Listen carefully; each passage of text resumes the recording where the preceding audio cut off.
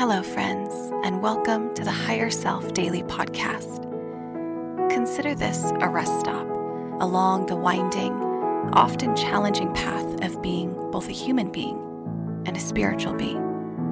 A place to rest your mind and heart and feel not alone in the process of remembering who you came here to be. I'm Karina Davey, and together we'll explore awakening, healing, mindful, embodied living, and so much more. Thank you for being here in your full humanness and your bright inner light. Welcome to Higher Self.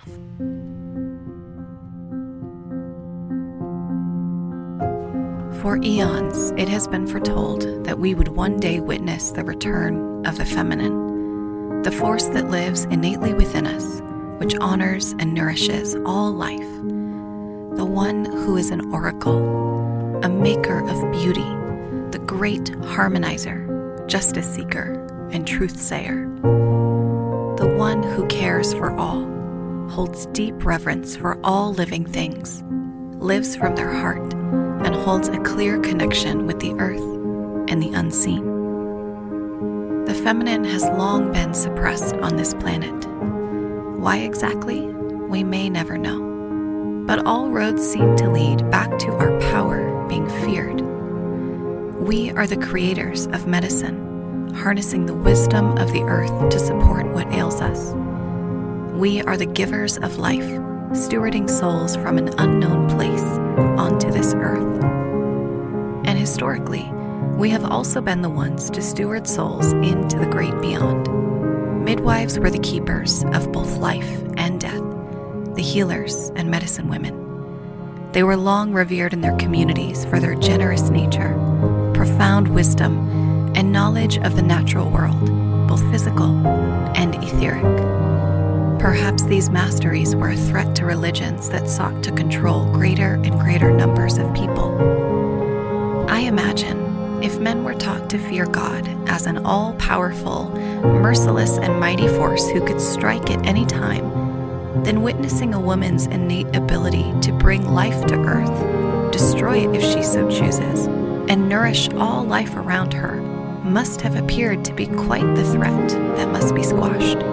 These women, and especially the crones, the elders, were accused of witchcraft for doing what their ancestors had done since the beginning. We used to be revered for it as core members of the community.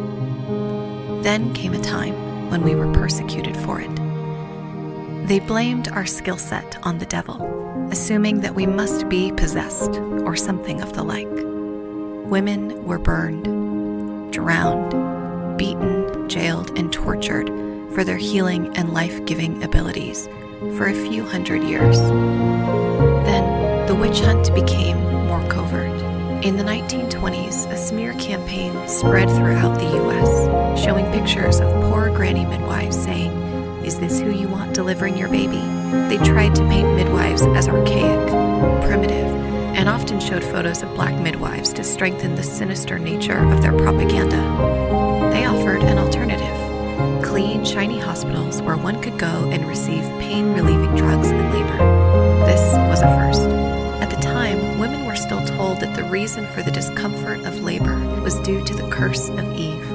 What they were not told is that the ways that they would be cared for would be dehumanizing, traumatizing, and severely lacking the compassion, wisdom, and knowledge that comes with being cared for by ancestral feminine roles.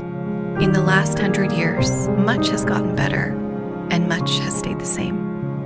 Midwives almost disappeared until there was a resurgence in the 70s with the hippie movement. Since that time, more and more of us feel a natural calling to learn the original ways. Much has been lost, but we are reclaiming it, relearning it, and sharing these ways with each other through our powerful digital networks. Now, a new call to action heralds us. As the patriarchy and colonization culture attempts to revoke our power once more, we are in a much different place than ever before. After the overturn of Roe v. Wade, I am hearing women roar.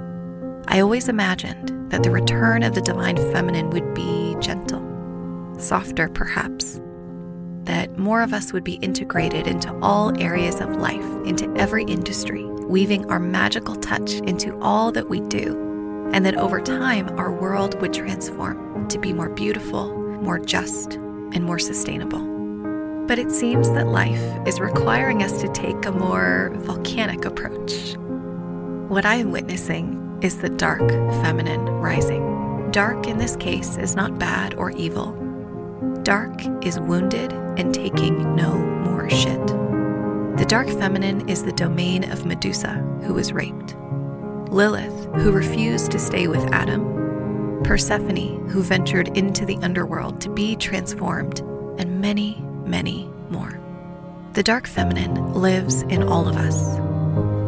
At this moment, we have the sun and Cancer shining a light on the mother, womb, and pregnancy, and also the tenderness and vulnerability that lives beneath our armor. Black Moon Lilith, the astrological body that represents the dark feminine, is currently in Taurus and will enter Gemini mid-month, joining Venus and Mercury. Gemini is the thinker, philosopher, and messenger of the cosmos. Mercury rules communication, and Venus rules what we value, along with sex and money. Sometimes astrology is profoundly literal. The cosmos are literally shining a light on the ways in which mothers and the feminine have been suppressed, treated unjustly, and her rage is righteous. With all of this Gemini action, we are going to be thinking a lot about these topics, hearing a lot of opinions, facts, ideas. This is going to be a big conversation that isn't going anywhere for a while. I think it's a little funny that when considering that the feminine is innately expressive when she feels safe, she doesn't hold anything back. She will talk to her friends until she has sorted out everything in her mind and it's all out on the table. I think the feminine needs to go through this collective process of communicating all the ins and outs. After keeping these conversations in the private sphere for so long, there is so much rage and repressed energy that is finding its way out. Let us remember that rage can be sacred. Anger is a force that motivates us to take action, and it is a normal, natural, and healthy response to injustice. What is important is how we channel that anger and rage. I know that many of us are concerned about what the future holds, about our access to life-saving medical care, about bodily autonomy, and about how far the Supreme Court may go. Here is what I know. Women have always chosen whether or not to give life, and we have been doing it long before Western medicine was created. We have always used herbs safely and intelligently for birth control and birth release. This knowledge never went away. It is alive and well within midwifery, doula, herbalist, and adjacent communities. It is time to return to the feminine, keeping this knowledge sacred and safe. While you can, learn which herbs can support your childbearing journey, wherever that may take you, and don't rely on technology to keep that information for you.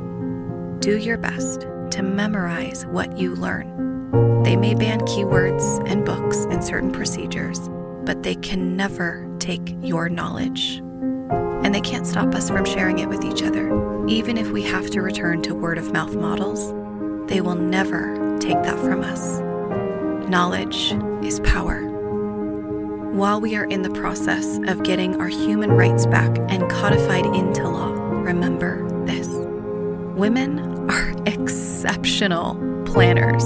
We are thoughtful, patient, intentional, and we can be very sneaky if we have to. I have no doubt that we will prevail, however forcefully or peacefully we may go about it. You give us lemons and we will make lemonade, and cake, and cleaning spray, and perfume, and healing essential oils, and hand sanitizer, and much, much more. We are the most creative, resourceful, and persistent people on the planet. Women get shit done. We just need to come together, devise a plan, and there will be no stopping us. What we need now is empowered, wise, heart-centered feminine leaders who can take us there. So rise, women. Rise, uterus owners. Rise, feminine, both light and dark. Speak your truth. Do not hesitate. Grab the mic even if your hand shakes while you speak. We need your voice, your heart, your knowing. We need your wisdom. We need your knowledge. And we need you to invite others to rise with you. Go forth, my sisters, and transform this world the way it was always meant to be.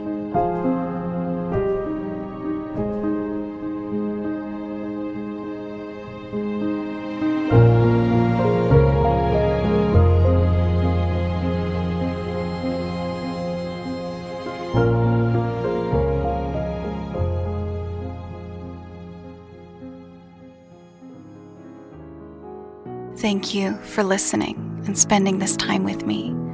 If this impacted you in some way, please share this episode, whether that's on social media or sending it to someone you thought about while listening. I would love to connect with you on Instagram or TikTok, and my handle for both of those is @karina.davy. If you'd like to connect more intimately, you can join me in the Higher Self Sanctuary, a virtual village where I lead weekly meditations, workshops, women's circles, community gatherings, and more, alongside my partner, the incredible master coach, Jacob Metzger.